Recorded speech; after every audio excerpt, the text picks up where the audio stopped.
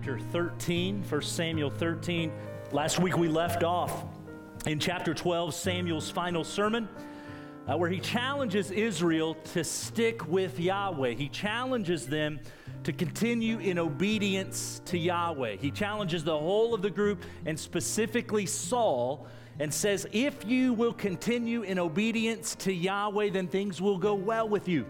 But if you do not, things will not go so well. You will be swept away. And it does not take Saul very long to do his own thing. And that's what we're going to look at this morning. We're just going to read the first few verses here out of 13 to get started, and then we're going to kind of jump back into the story at certain points. We're going to cover chapters 13, 14, and 15, and these are some incredible stories of valor, incredible stories of disobedience. And so hang in there with me this morning, but let's begin. If you'll follow along as I read these first few verses, 1 Samuel 13. It says, Saul lived for 1 year and then became king.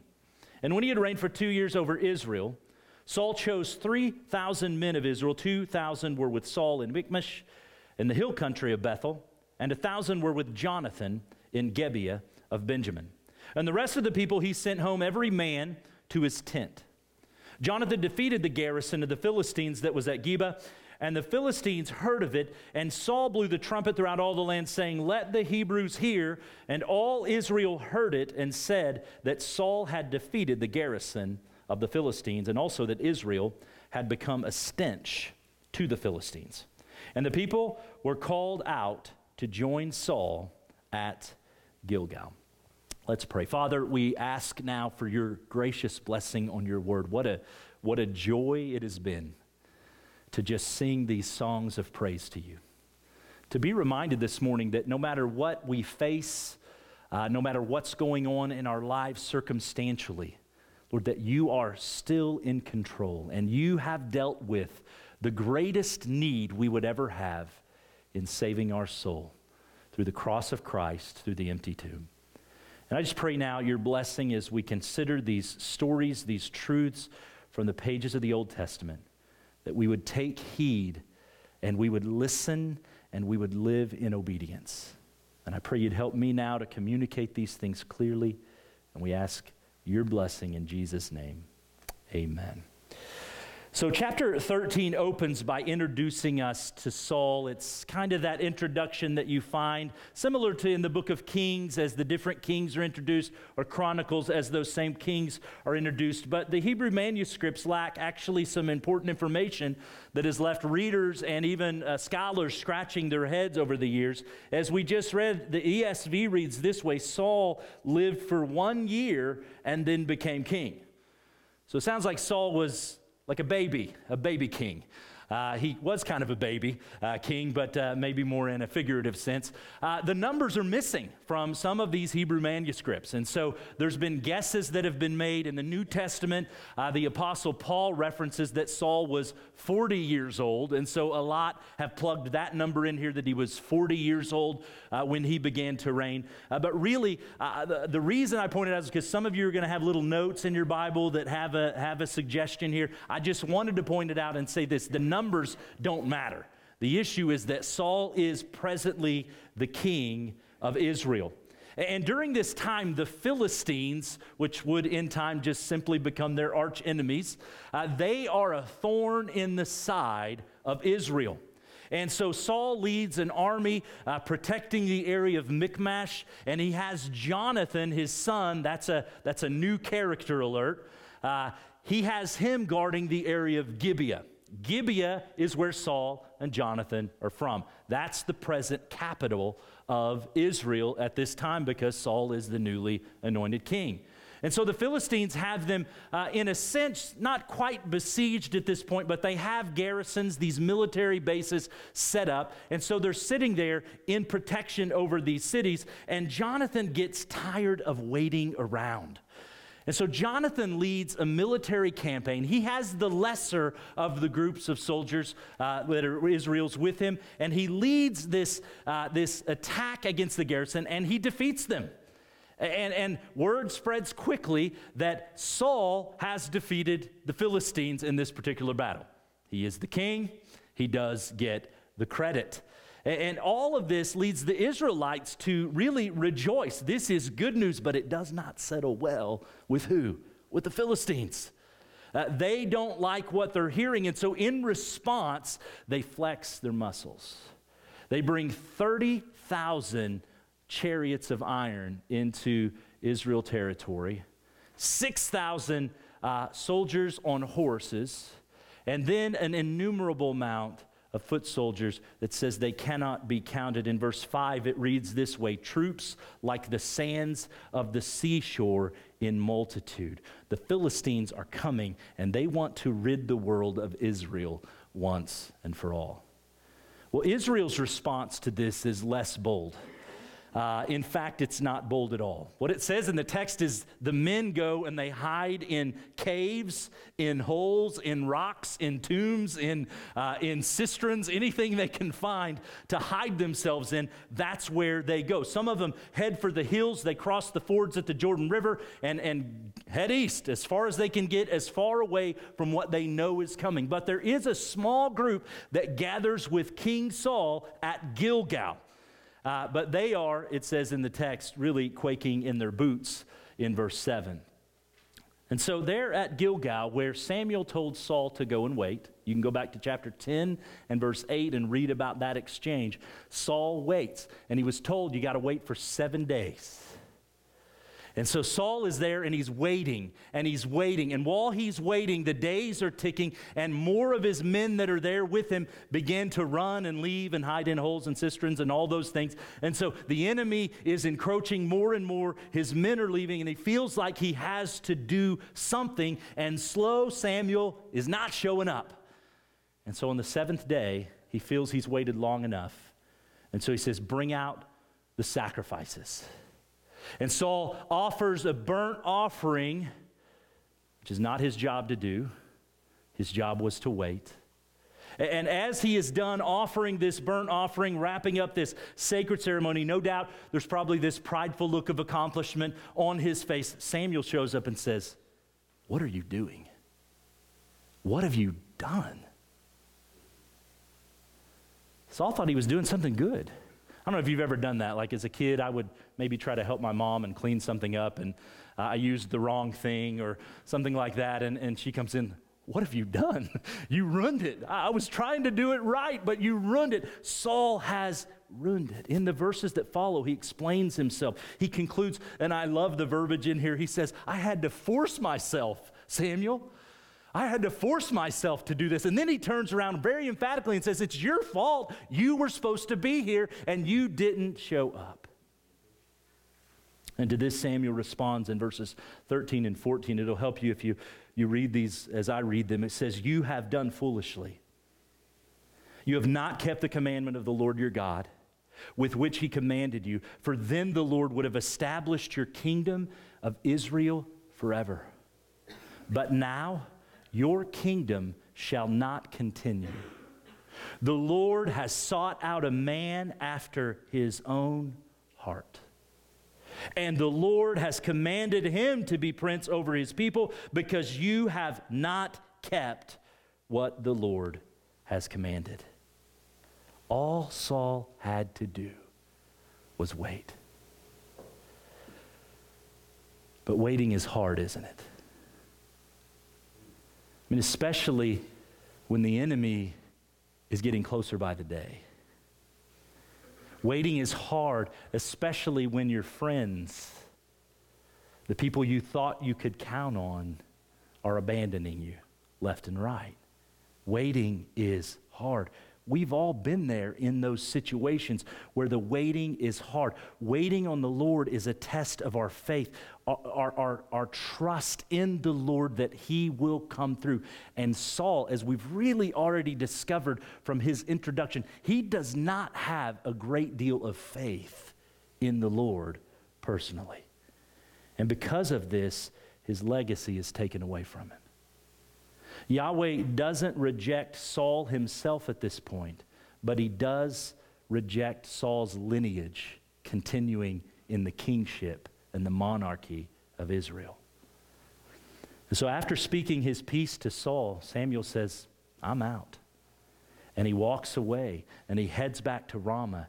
And here is the real tragedy, because Saul still has no answers. He still has no direction from Yahweh. The word of the Lord that is Samuel just left. He is now alone. He's alone. He's forfeited the word, and he's suffering the consequences. And so at this point, between Saul and his son Jonathan, there are 600 men besieged by tens of thousands who are breaking up into three groups and beginning to set up garrisons in surrounding in hopes of choking out Saul, Jonathan, and Israel. And in the closing verses of chapter 13, it peels back another layer. I love the history that's kind of thrown in here because it tells us a little bit about the Philistines' battle strategy. What the Philistines would do is they would go into a place and they would take all of the blacksmiths away. And so the people in that particular area, they could not make their own weapons anymore. And then they would have them, when they needed to get their plows sharpened and their farming tools, they would have to come into the Philistine territory, pay money to get those things done. And so it just reveals another layer of hopelessness for Israel at this point, the impossibility. They don't even have very many weapons. A lot of these guys are using farm tools that probably aren't very sharp, and there's just not a lot of hope as the chapter closes. But there is a chapter 14, and if we've learned anything, Yahweh never gives up on his people. Yahweh never walks out on his people. And even though at this point he has in some sense abandoned Saul, we were introduced to another character that comes to the limelight in this chapter, Jonathan, Saul's son. And so as we move into chapter 14 and verse 1, Jonathan seems again to be getting tired of just sitting around. I mean, he's got just a few hundred soldiers, and they're surrounded by tens upon thousands of soldiers. But he knows, hey, I'm either going to die here or I'm going to die out there fighting. And so he talks to his armor bearer, who is basically his right-hand man in battle. They were typically just best friends that would fight it out. But the only problem is between Jonathan and the next Philistine garrison is a steep cliff that goes down, a wadi in the middle, and another cliff that would go up. And I love in the text they actually give the names for these cliffs. One is Bozes, the one that goes down. That means slippery. And the one that goes up is Sarah, and that means thorny. So he's got his work cut out for him just to get to the garrison of Philistines. He's got to go down the slippery cliff and go up the thorny cliff. And that's exactly what he decides to do. But Jonathan, tired of sitting around, and I want you to notice the contrast that's set up here. Notice verse 2 of chapter 14. I think this is important for you to see. It says, Saul was staying in the outskirts of Gibeah in the pomegranate cave at Migron. The people who were with him were about 600 men, including Ahijah, the son of Ahitub, Ichabod's brother, son of Phinehas, son of Eli, the priest of the Lord in Shiloh. And he was wearing the ephod, and the people did not know that Jonathan had gone. And so Saul is just sitting around with Ahijah. Jonathan is the one who's moving into action. Remember, that's the exact same thing that happened in the previous chapter. Jonathan is the one who moved against the Philistines. Jonathan is the one who got this whole thing started while Saul just sat there. Saul is becoming the absentee king, the poor leader that was already indicated in his beginnings. We were told that he wasn't a good shepherd, that he wasn't good at these things, yet we're beginning to see it come to life as these battles are taking place. But there's another important highlight in these verses. Why does the author mention all these names? Why does he bring up Ahijah, the priest? Notice the family connection there. Ahijah the priest, he's the grandson of Phinehas, who was, you remember, the son of Eli, the high priest at Shiloh. All this goes back to the second chapter where they lose the Ark of the Covenant in the battle. Remember, Eli's sons, Phinehas and Hophni, were so wicked. What happened? What was the word of the Lord that came? Your family is rejected as priests. Here sits Saul, his family rejected as the king, with the rejected priests just waiting, just doing nothing. The author's trying to get us to see Failure to obey Yahweh puts you in situations like this. But let's get back to Jonathan and this impossible mission. And let's go ahead and read about his action. We're going to start in chapter 14 and verse 6. I just want to read about 11 verses here with you. 14 and verse 6, it says, Jonathan said to the young man who was carrying his armor bearer, come, let us go over to the garrison of these uncircumcised. Who says that in a few more chapters? Who are these uncircumcised Philistines?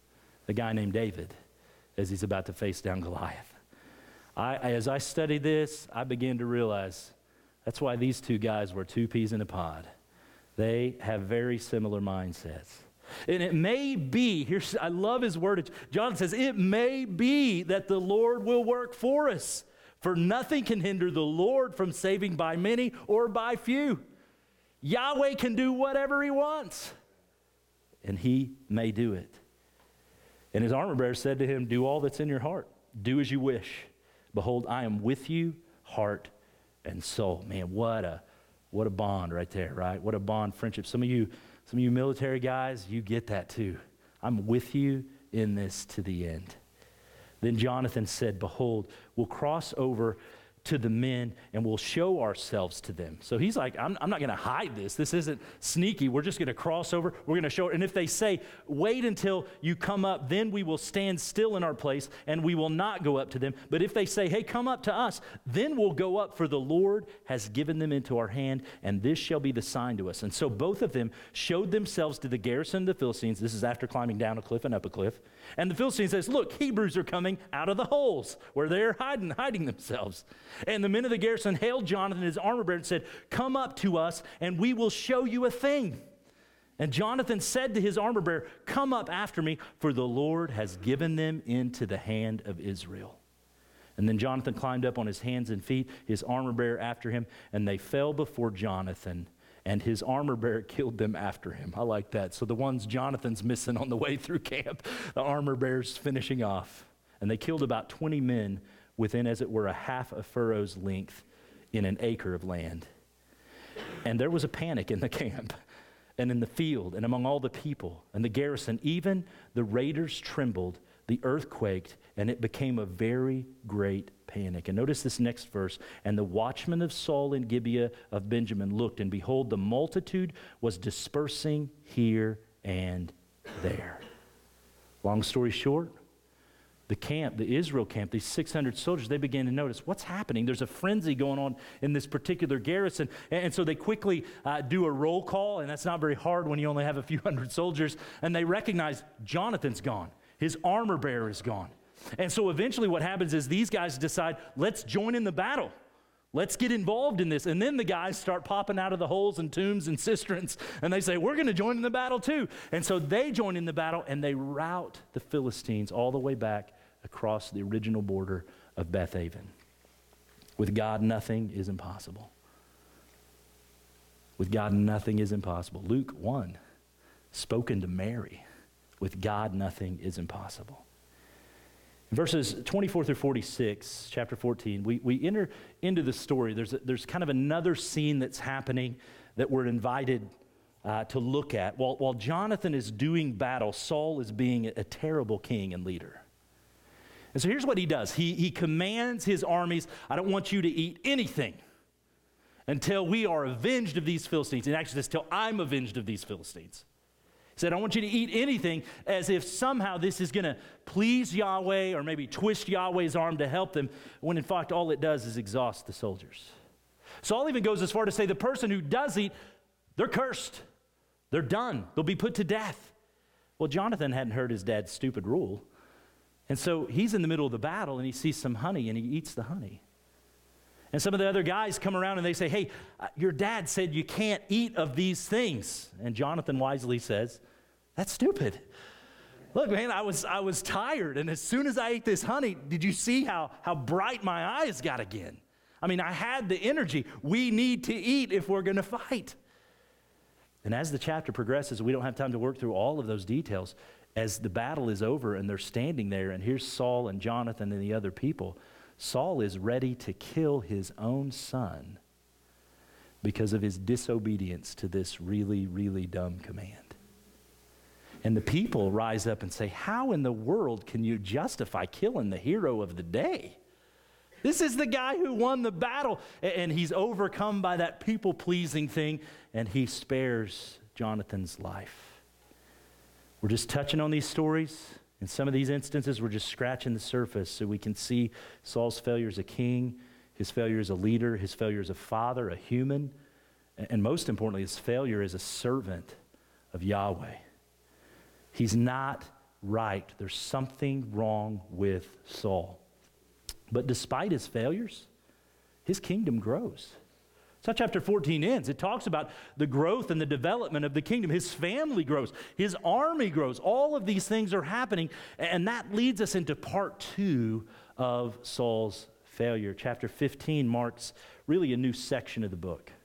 It opens us up into this next section that will introduce David as the king. And so we have to kind of take the first step into that to see Saul's second failure, another disastrous day. And so look with me, chapter 15.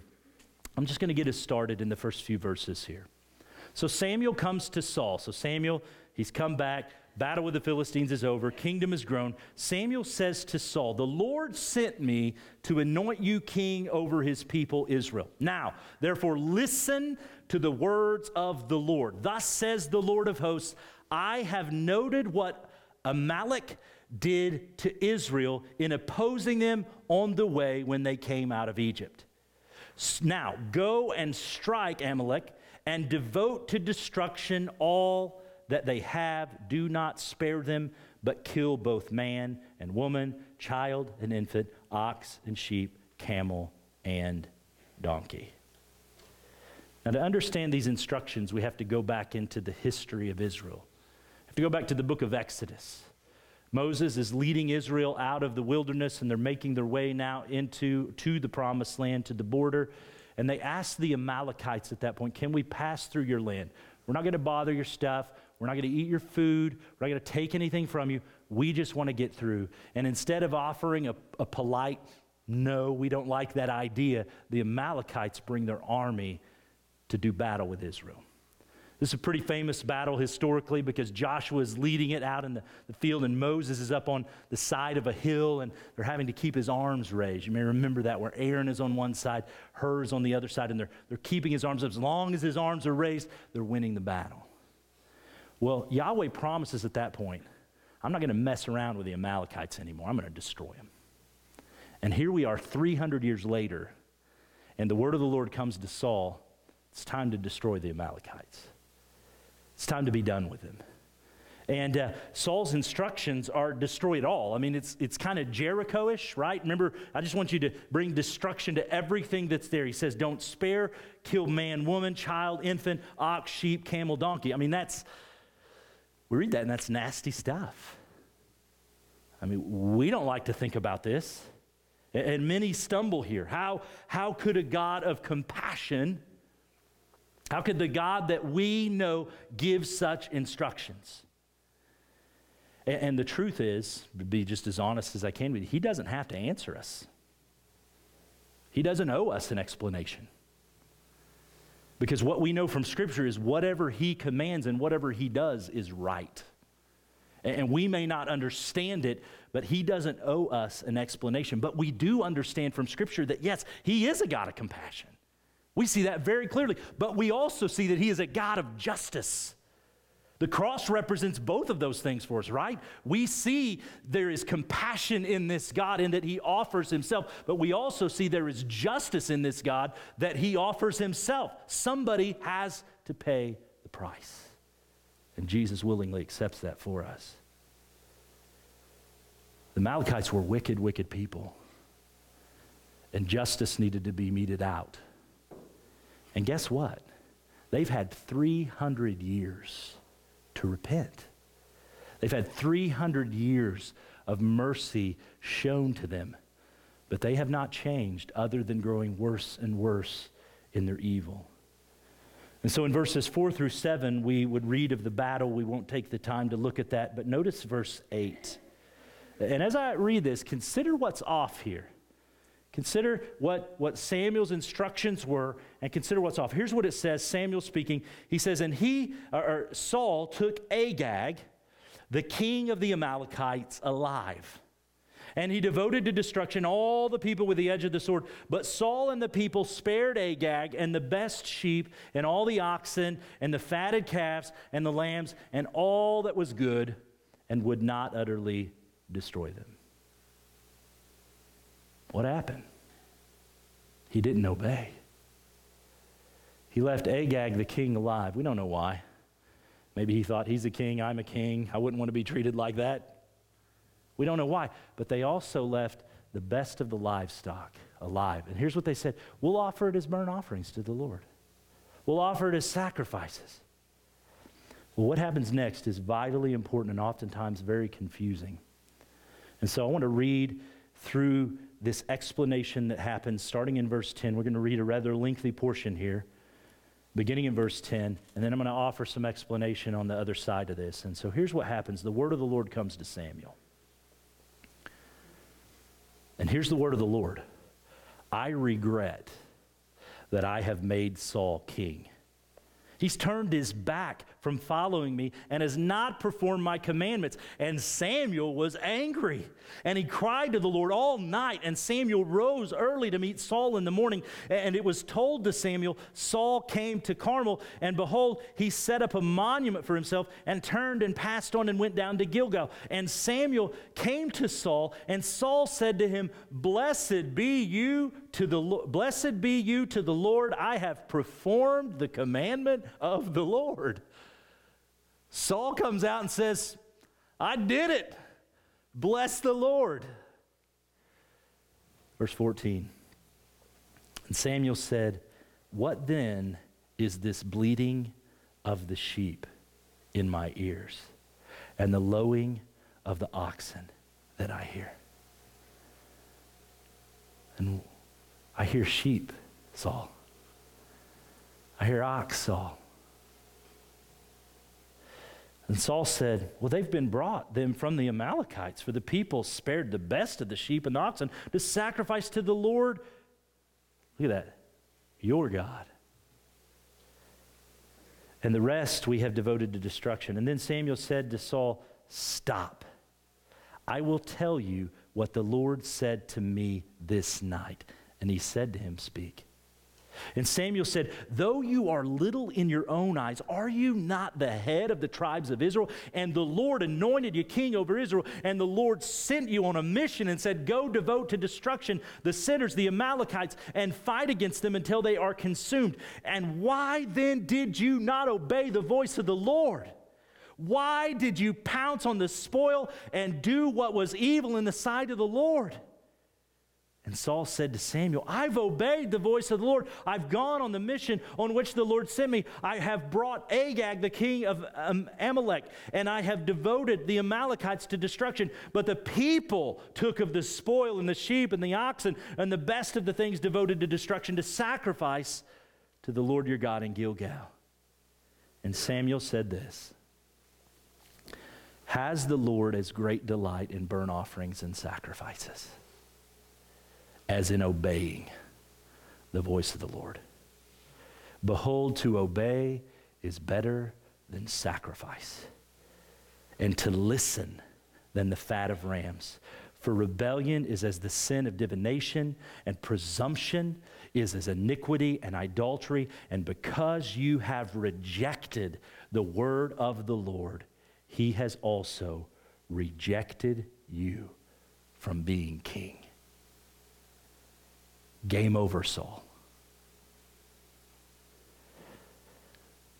There's a few things we need to cover as we think about everything that happens in those verses. And the first one is right out of the gate, Yahweh's regret. How do we deal with that? How do we understand that Yahweh says, man, I regret that I ever made Saul king? How does a sovereign God regret? Did he get it wrong? Did Saul somehow move out of the plan and Yahweh's scrambling to try to figure out, what do I do next? How do I fix this? Well, absolutely not. That is not the character of our God. We understand that from plenty other places in Scripture. Saul's rebellion is not a surprise to Yahweh at this point. Not at all. It was absolutely a part of his plan A. Guess what else is part of his plan A? David, who's coming down the pike. God doesn't have plan B's and C's and D's. We have those. He's got a plan A, and it is accomplished, and it is always accomplished. So why does the author use the word regret? I mean, that carries for us this idea of mistake, doesn't it? We don't say, I regret doing that, unless we're recognizing I messed something up. I did something wrong. Well, the simple explanation that is often given is this, that the author uses human language so that we can understand a little bit about what's going on in the mind and in the heart of God at this point. Because we can't understand an infinite God who's infinite in wisdom, who has a plan A that never deviates to a plan B, C, or D. It's hard for us to comprehend that. And so the author uses this language, and this isn't the only place that it's used, of regret, and uses that word so that we understand a little bit about what's going on in the mind of God. What happens oftentimes, though, when that explanation is given, it almost makes us think of Yahweh then as robotic. He's robotic, so we can't really understand him, so we have to put these human terms so that we can get a little better feel. And what happens when we come at it from that angle is we miss the fact that in this situation, Yahweh is absolutely grieved. He is absolutely brokenhearted. That's what's meant to be conveyed. That's what we're to take away from this verse. He is brokenhearted for Saul. He's brokenhearted for Israel and everything that's taken place up to this point. The second thing I want you to see is Samuel's pleading all night in frustration. It says he's angry. So the word of the Lord comes to him and says, I'm done with Saul. And Samuel's like us. What? I did so much work on that guy.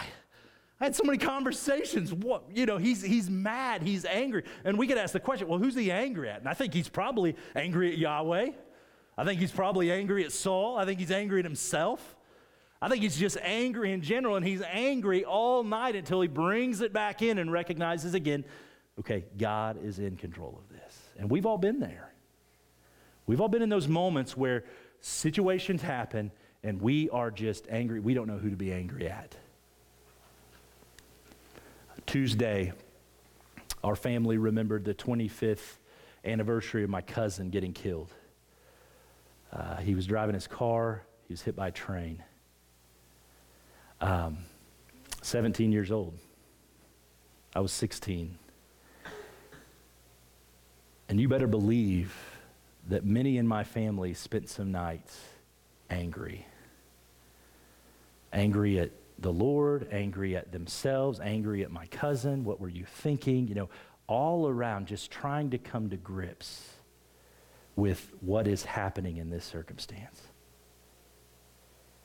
Just like this, in chapter 13 and 14, Saul, in this situation, he has good reasons for what he's doing, doesn't he? He has it worked out in his mind. He had good reasons for offering the sacrifice and not waiting on Samuel in chapter 13. He had in his mind good reasons in chapter 14 for making this weird command that you shouldn't eat any food today. And here, as we move into this chapter, and we think he had good reasons for sparing Agag and the best of the livestock. But the problem is, his good reasons were still disobedience. Doesn't matter how good the reasons were, they were disobedience from the direct and clear command that Yahweh gave. And in each of these cases, Saul thought he knew better than Yahweh. I mean, he had reasoned in his mind that inner lawyer began to work, and he began to think that, oh, yes, this is what I should do. My way of doing things is the best way of doing things. And I think he somehow thought in his brain that somehow Yahweh would come to him and say, Saul, I didn't think of that. You're so smart. Thank you for disobeying me and doing it your better way. And I think he really thought that would be the outcome. And the reason I really think he thought that would be the outcome is because that's the way we think. we reason and we justify our decisions and sinfulness. And we think that, oh, yeah, God, you don't have all the facts. You don't understand the details of my circumstances. And we reason ourselves into disobedience. And then the last thing I want to just reiterate is those verses 22 through 23. Those verses burn, don't they? They burned a hole through Saul that day, and I can still feel the heat coming off the pages when I read them. To obey is better than sacrifice. In the end, Saul, and we'll just briefly cover this, he repents. I'm going to put that in air quotes for you. He repents. But his repentance, it doesn't seem very genuine. He pleads with Samuel. He says, before you leave, Samuel, come bow with me before the people so they'll see that you still accept me. And Samuel, he's turning to leave. And Saul reaches out and grabs Samuel's robe and rips it. And Samuel, being as cool as he is, he turns and says, just like you ripped my robe, the kingdom is ripped from you. I just wish I was that quick on those witty things. I'm not. Few key statements in that closing argument. You've rejected the word of the Lord, and the Lord has rejected you from being king. And then here's that verse where Samuel says to him, the Lord has torn the kingdom of Israel from you this day and has given it to a neighbor of yours who was next to Judah, or who was next to Benjamin, Judah. He's given it to a neighbor of yours who is better than you. Man, those are painful words for a narcissist like Saul. Somebody better than you. And also the glory of Israel will not lie or have regret, for he's not a man that he should have regret. I think that's just kind of a closing statement to think about that word that we looked at earlier. But the story keeps going. The old man Saul, he's old. He is old at this point. He picks up a sword and he hacks Agag, the king of the Amalekites, to pieces. And here's what he says as he does it. As your sword has made women childless, so shall your mother be childless among women. Signifying again the cruelty, the just all around terribleness of this King Agag. Samuel goes to Ramah, Saul goes back to Gibeah, and they never see each other again. Never again. In chapter 13, Saul's future children were stripped of the kingdom, and here in chapter 15, Saul himself is stripped of his crown, rejected by Yahweh. The word of the Lord is that crown will go to another, someone who's better than Saul, another who is a man after God's own heart. Who will that be? To give you just a few implications as we close, just to dive back in, think through these things. The first thing that I see as I think through these stories is this, that we are challenged over and over to trust the sovereign plan of Yahweh. Let me give you just 3 instances of that as we think about it. One is the situation we face in Saul's struggle to wait. We face similar situations to trust Yahweh's word, to trust his timing, that he will come through for us in those moments where we feel like, man, I need to act, and I need to act now. That's what Saul felt. The enemy was pressing. His friends were leaving, and he felt like, I have no other choice but to offer this sacrifice. But just like Saul in those situations, our action leads to disobedience. Our action in many of those moments is disobedience. Instead of trusting the Lord that he has me in this situation and he will come through for me in this situation, we try to respond in action. Instead of waiting in the Lord while we're in traffic and recognizing, hey, God's still sovereign. He knows about the idiot in front of me. He knows about the idiot behind me. Instead of waiting and trusting in that moment, what do? We snap.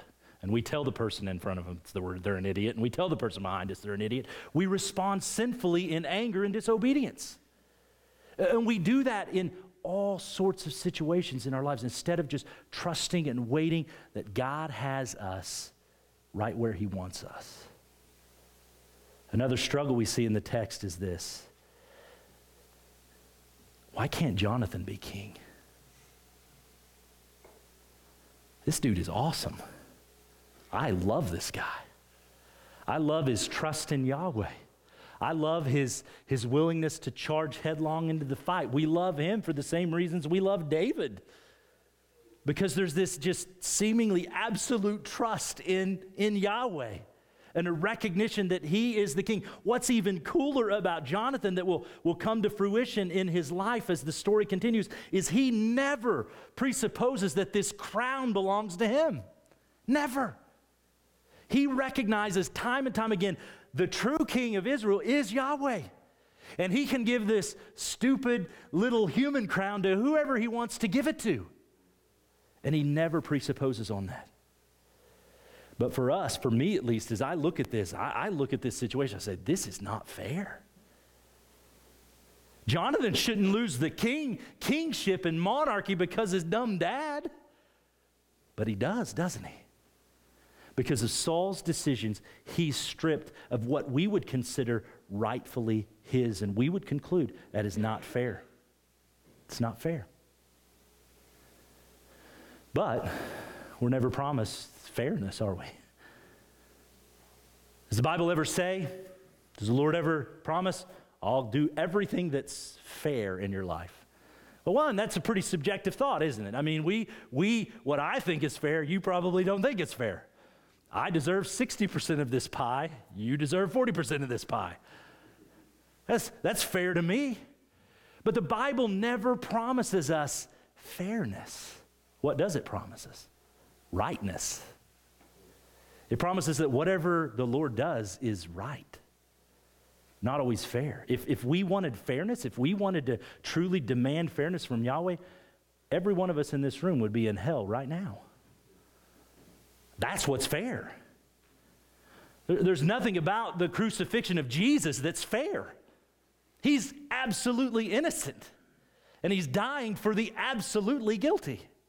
Nothing about that is fair. But according to God, it's right. And I'm okay with that one because I need a Savior.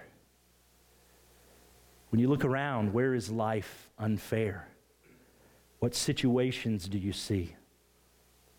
I've seen wives and kids suffer because of the boneheaded decisions the leader of the home was supposed to make. And they made terrible decisions, and the wife suffers, the kids suffer as a result. And that's not fair, is it? No. But I do have to look through the lens of Scripture and the sovereignty of God and say, God has them where they are for a purpose. And it's right. It's right. I'll do what I can to step in and encourage. So wherever you're looking around right now and saying, hey, that's just not fair. I deserve better. Let it be well with your soul. Let it be well that he is in absolute control. Trust a sovereign God. One more relatable instance is the one that's previously mentioned. Just want to throw it back out there. Samuel's frustration with the rejection of Saul. Those situations where we find ourselves, we don't know who to be mad at, but we're mad because this is not what I want right now. One of the first things that came to my mind was the accident with Liz. That makes me mad. And I can be mad at all sorts of people, couldn't I? I could be mad at God. Why would you do this? But it comes back down to this. Can I trust Yahweh or not? Is he doing what's right or is he doing what's wrong? Samuel had to come to that realization and come to the point where he says, okay, I'll continue to live in obedience to you. In all these situations and the others we face, we have to trust the sovereign plan of God.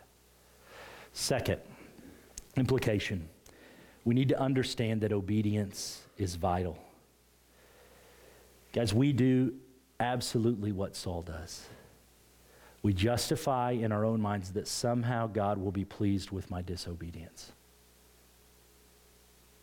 We consider that, hey, it's okay to move in with my boyfriend, my girlfriend, because it's for financial purposes. Was it disobedience or is it not? And we justify these things in our minds.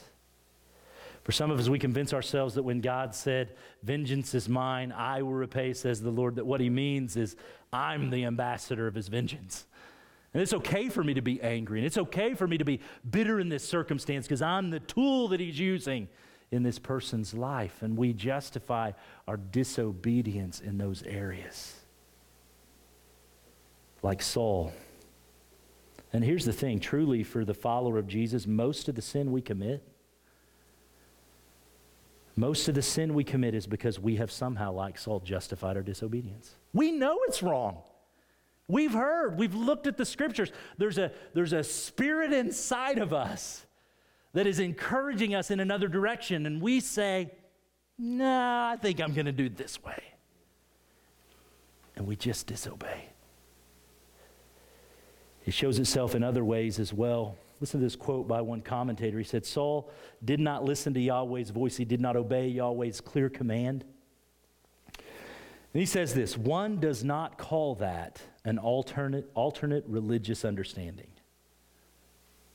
Or they don't call it an expression of theological pluralism. In other words, well, he can believe that and I'll believe this. You don't call it a quest for finding one's identity either. That's what happens in our present day, isn't it? Those are the terms that are used to define these kinds of things. What do we call what Saul did here? It's rebellion. It's arrogance. The word of Yahweh was clear. It's idolatry. So often, the word of God is twisted. It's twisted for political purposes. It's twisted for personal purposes. You think of the movements that are present in our present day, just societally, transgenderism, and some of these issues that are going on. That is a twisting of the word of God that is abundantly clear on those issues. Those who would step in to theological circles and say, hey, there's more than one way to heaven. Even though the Bible says there's no other name under heaven given among men whereby we can be saved, I think there's another way. What are we doing? We're twisting the word of God. I wholeheartedly believe, and I'll be in this group, when we get to heaven, a lot of sentences will start with this. But I thought, right? I'm going to have plenty of those. But I thought it was like this. And I'll be corrected. One more point about obedience. We also tend to think that we can somehow spiritually compensate for our disobedience. We may recognize our disobedience, but conclude in our minds, if I do enough good things, then it might just offset the bad things that I'm doing. So I'll read my Bible, I'll get to church this week, I'll pray, I'll adopt a resident from Republic Nursing and Rehab, I'll do these things, and somehow Yahweh won't be as upset. I mean, it's like, Dad, I wrecked the car, but after I wrecked the car, I cleaned the garage, I mopped the floor, I did all these things. What are we trying to do? We're trying to soften the blow of wrecking the car. Saul tries to do that with Yahweh more than once. We tend to do that. We're all really good legalists in our minds. He expects that these sacrifices will somehow offset. And I loved this quote by Ralph Davis. He says, all the smoke and fat on Gilgal's altar would never replace the pleasure God could have had from the living sacrifice of Saul's obedience. And that is absolutely what Samuel says to him. To obey is better than sacrifice. When we buy into this practice of offering sacrifices to Yahweh to compensate for our disobedience, you know what we're doing? We're spitting at the cross. We're minimalizing what Jesus did. We're thinking in that moment that if I just do some good things, then God will be pleased with that. Listen, you can do all the good things you want. He'll never be pleased with that. That's the whole reason Jesus came. If you could do enough good things to please God, Jesus would have never had to come. But if we put all of our good things together in this room, it's not going to help one of us if we consolidated. And I'm a pretty good guy. Not really. Not really. Some of you know much better than that. And so when we act as if, oh yeah, well, I'll do this good thing here and this good thing there, we're dismissing the truth of the gospel of Christ. And friends, that's dangerous ground to be on. And we have to be very careful as we think through that. Where are you justifying your disobedience? One final point, very short. The king's coming. The king's coming. In each of these chapters where rejection is pronounced, the rejection always comes with a word of hope. You have no lineage. God's found a man after his own heart. Saul, I'm taking the kingdom away from you, and I'm giving it to somebody who's better than you. Each of the points of rejection comes with a promise of hope and restoration. Something better, someone better, someone who can fix this mess. And I don't have time to get into that today, but I want to invite you back for our 4 weeks of Advent. December 1st, 8th, 15th, 22nd.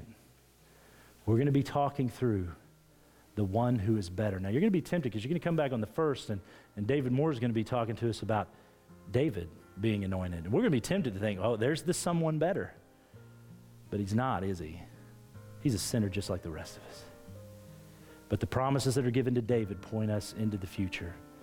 And I want to invite you back for those Advent services as we celebrate the coming King, as we recognize the hope, the peace, the love, and the joy that he brings into this world and into our lives. All of this year has been coming to this point. We're in the end game now, to quote my Avengers fans out there. We're in the end game now as we bring this thing to a close. Would you bow with me this morning?